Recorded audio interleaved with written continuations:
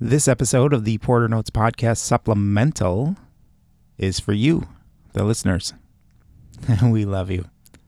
Stay up to date with all our goings-on at PorterNotes.com, our Facebook page, facebook.com/PorterNotesPodcast.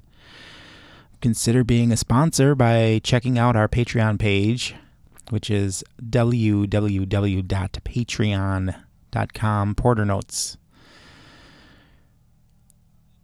Okay, let's get started.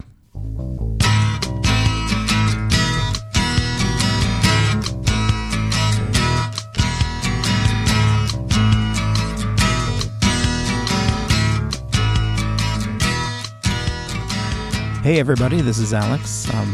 Where's the podcast?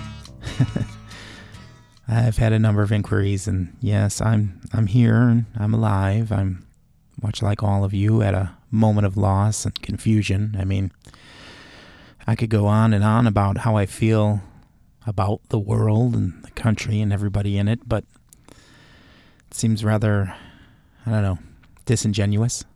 And don't get me wrong, I'm angry, and what's the best way to deal with anger? And do you internalize it? Because I do. It's not the right thing to do, but I know it's how I handle my anger at times. My therapist had told me I shouldn't let things continue to build up inside. Well, actually, what she told me was I carry a big old bag of injustices around with me. I go about harvesting these injustices all the time, sort of like picking up nuggets or pine cones off the ground. You know, like, oh, you think that? Or, okay. Just put that in the bag. I have to just accept this? Okay, well, I'll put this in the bag too. Then all of these things, these wrongs and happenings, which make me angry, continue to fill the bag. I mean, no matter how slight or insignificant they are to other people, to me, well, even annoyances, I guess, they go right in that bag, and each anger nugget, each sticky, bristly anger pine cone, an angry cone. Anger pine cone, angry cone. Yeah, that's it. That's a great name, too. It'd be a great band name. I mean, eventually, of course, the bag is too heavy and full, and I can't carry it around anymore, and the next thing to get stuffed into the bag is too much. And, big unwieldy bag, I turn it over and start shaking the contents out on the ground at my feet, and the people around me, well, let's be honest, the person around me, the great prize winner of all these festering anger nuggets and angry cones. I kind of like this word. Well, you win. You win all this shit. Everything from the last big bag dump. For good measure, the stuff that's in the corners of the bag, which for whatever reason continue to hang in there, some grade school stuff and high school stuff, and the time I was held powerless by my brother in the old house in Chicago, and the really insignificant injustices which have never really been righted, I feel. You win. My tears and my antics and my words, those evil, hateful words which just slither out from behind my clenched teeth, are designed to hurt you and really bad, just so that you can feel a little bit of my pain. You win this too. Anyway, I get the idea. Enough is enough. Giving over to the wave of emotion, the repressed anger and frustration, and now release, finally. And I am woefully underqualified to address the current events. As a man, as a fix-it kind of man, this is very hard for me, yet here my platform awaits. And you, dear listener, await. I can't help but feel tacky and dumb, but ultimately silence is consent. See, I'm fortunate. I pass as a white man. Those who can't have little hope for a future because of it. Doesn't sound extreme? Well, These are extreme times. A friend once told me in conversation his feelings on how black men were and are being actively hunted in America. I was unsure of the validity of his views, but he's right. He was right then, and he's still right. When faced with a new truth, I have a hard time wrapping my mind around it. Am I alone in this? I don't think so. I've been fortunate to have the truths of the world exposed to me by people who care and love me. And I'm not saying I'm a stupid person. I don't believe this in any way, but I do believe in the essential goodness of human beings. And when this has been challenged, I've been lucky enough to learn a lesson from a distance. I've been the recipient of some good fortune and generosity. And again, though, I pass as a white man. So why have I been quiet over the past few weeks? Well, I've started this episode of the podcast numerous times, actually, and each time I find myself on the wrong path. Either the, I know people of color path, or there's a difference between protesters, rioters, and looters, or it's all the man, But all those paths are dead ends. I mean, that's it, isn't it? Just dead ends. I can't boil it down, and I can't put my spin, my 2 cents into it, because it's not a simple fix. What's happening now doesn't get solved with one swipe of the pen or the sword or the turn of a phrase. What's happening isn't one thing, it's the culmination of many things. It's time to recognize, whether people want to or not, where we as a nation have pushed our poor, our people of color, our indigenous, the folks we tout about, saying, this is what makes America great. Or we used to say it that way. Now frightened white people want to go back to whatever it was that had made us great. Great being in quotation marks. No. Almost went down that path. So we have a systemic breakdown on many, many fronts. There's no fixing this. Sorry, but it's true. There's economic disparity, there's racial injustice, there's murder, there's abuse of power, there's starvation, poison, and, this super contagious virus, which is indiscriminate. It should be the mid-90s all over again when folks realized that AIDS wasn't just a disease for queers and junkies and realized it could be anyone. However, we're smarter than that now. The virus isn't real, right? It's a hoax. See? There I go again. Not that path, Porter. Okay. Black Lives Matter. All lives matter? Yes. All of them. But nobody is standing up for the black lives, so there's got to be a reminder. Hey, lynching is still going on in America. Still.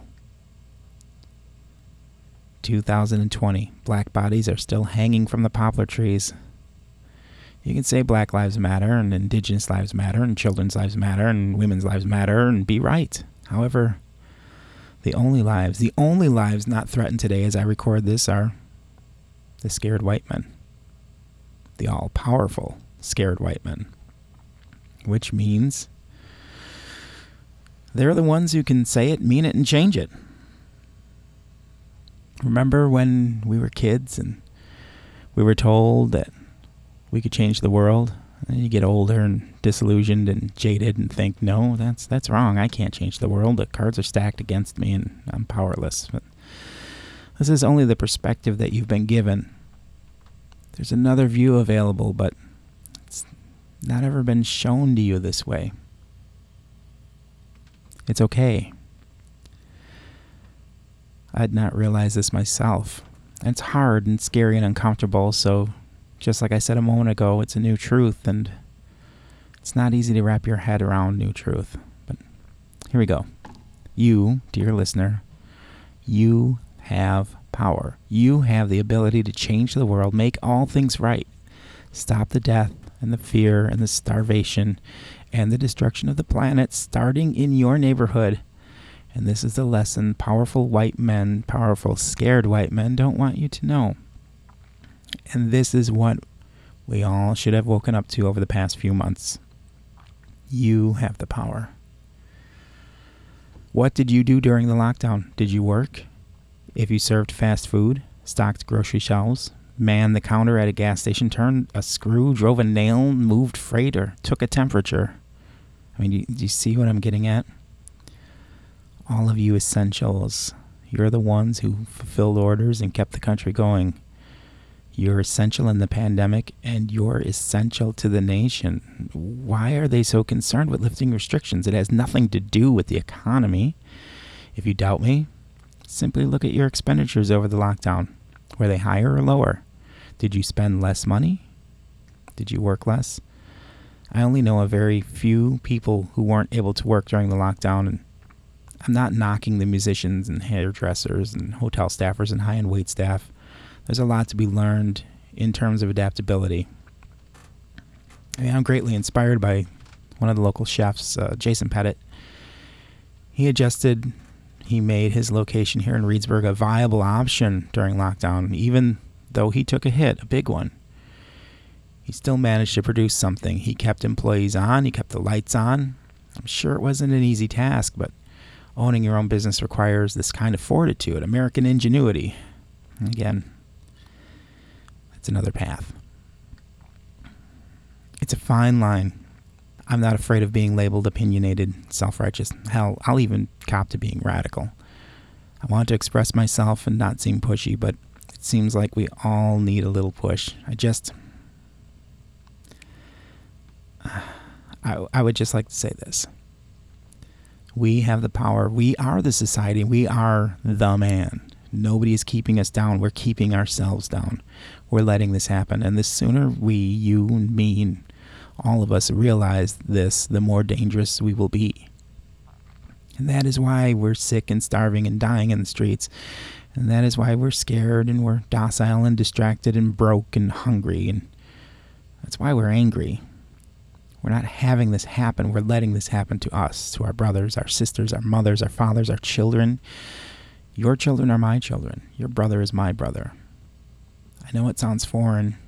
I know it sounds out there and it sounds scary. Well, it is. It's like the first time you take the wheel of a car and you finally understand the responsibility of controlling your destiny. The new truth is scary because you have an awareness of your ability to guide your own life, and you also can have things go horribly wrong if you don't keep your eyes on the road. My wife tells a story about how she ended the pain of a childhood bully by walking up to him and telling him specifically that he was no longer in control of the situation. The boy never bullied her again. She had to do this multiple times in her life, and it was hard each time. She's better as a result. She'll tell you. So what are you afraid of? You'll starve? You'll never live out your dreams? You'll never find love? That's the rhetoric from the scared white men, the powerful scared white men. Get back to work. Get the country going again. Get the economy in motion. You need things to get back to normal. No. It's more like get back into the hamster wheel and get back into your place in the machine. Stop staying home. Stop appreciating your life and your family and your own clear thoughts. Stop breathing cleaner air. Stop making your own food at home. Stop gardening, growing your own vegetables. Stop connecting with others and realize that you need those connections. Get back out there and consume products and resources. And remember how gas prices plunged during the lockdown? Poison the planet and each other and be afraid, very, very, very afraid. And remember, too, how crime declined during the lockdown. That's the normal you want? Never forget, there are powerful organizations who profit from your fear. If the police weren't afraid of the people, where would the former military vehicles and weaponry go? If people weren't afraid of each other, what would pharmaceutical sales look like? Let's be honest with that. And you understand what I'm saying here. We are good people, and we are all really wanting the same things: love, comfort, peace. You have to learn how to hate. You have to learn to compare. You have to learn to fear. You also have to learn to recognize when you're being taken advantage of and what really matters. This is all part of this new truth. My heart breaks for black people all across the nation. As I described earlier, for them, murder on the streets at the hands of a police officer or a self-appointed person of importance is nothing new. They just have solid proof. And they also feel as though they now have proof many people don't seem to care, but they do. They do. They just have to wrap their minds around this new truth. The truth they've been shown on the streets, on their TVs, on their device screens that they carry around. I mean, it's new to them. I walked through the Civil Rights Museum with my wife and two of our kids, and the bombing of the 16th Street Baptist Church in Alabama was 1963. That was it. Just 1963. Do you want to know what 1963 was like? Many folks don't have to ask a grandparent. You probably ask your own parents or aunts or uncle. That's how recent it was. We look at the current actions as though it's unimaginable people can be capable of what they're doing to black people. But we're not that far from Selma or Memphis or Watts, Chicago, Minneapolis. We just don't think about it. I mean, it's true. So how does it happen? And how do we gain our power or regain our power? We have to really accept our place as the designers of our own lives and our own destinies. We have to prioritize what we have, what we can do, what we value. During lockdown, what did you really miss? What did you find you could live without?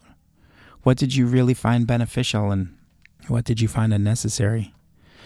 If you were able to work, did you see value in your time spent outside of your job? Did you make the most of your off time? Was your job important to you? Did you feel essential? If you didn't work, what luxuries were you forced to live without? Do you think you could still live without them?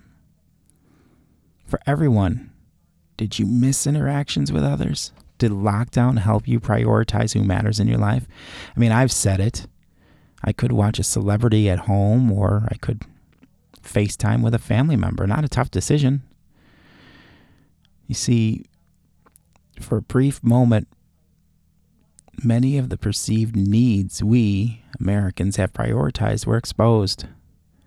Did you experience this too, or did you fall prey to the when we get back to normal mindset?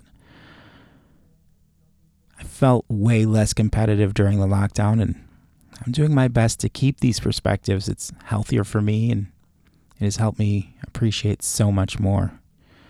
This is the point. We don't need to be divisive, and we don't need to be competitive. We don't need to be powerless. We've handed over our desires to people who don't care about our best interests. The sooner we realize, the sooner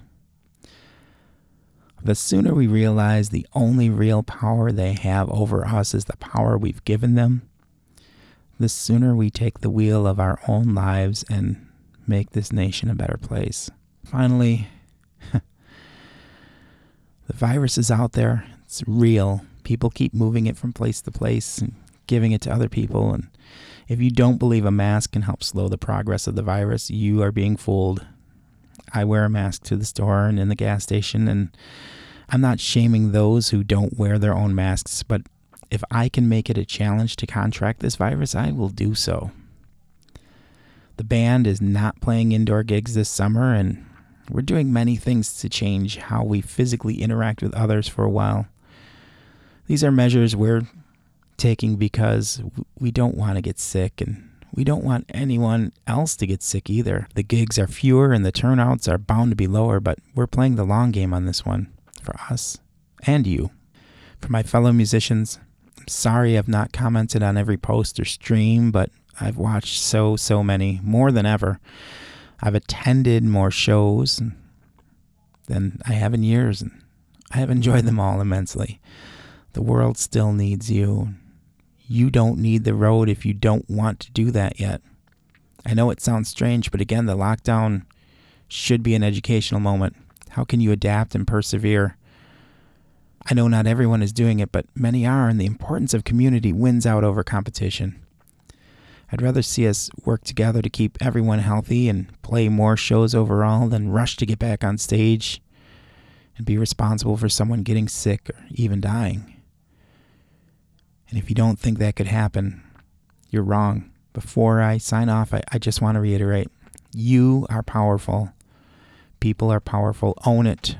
We will never get there tearing each other down. We'll only get there lifting each other up. I will talk to you again soon.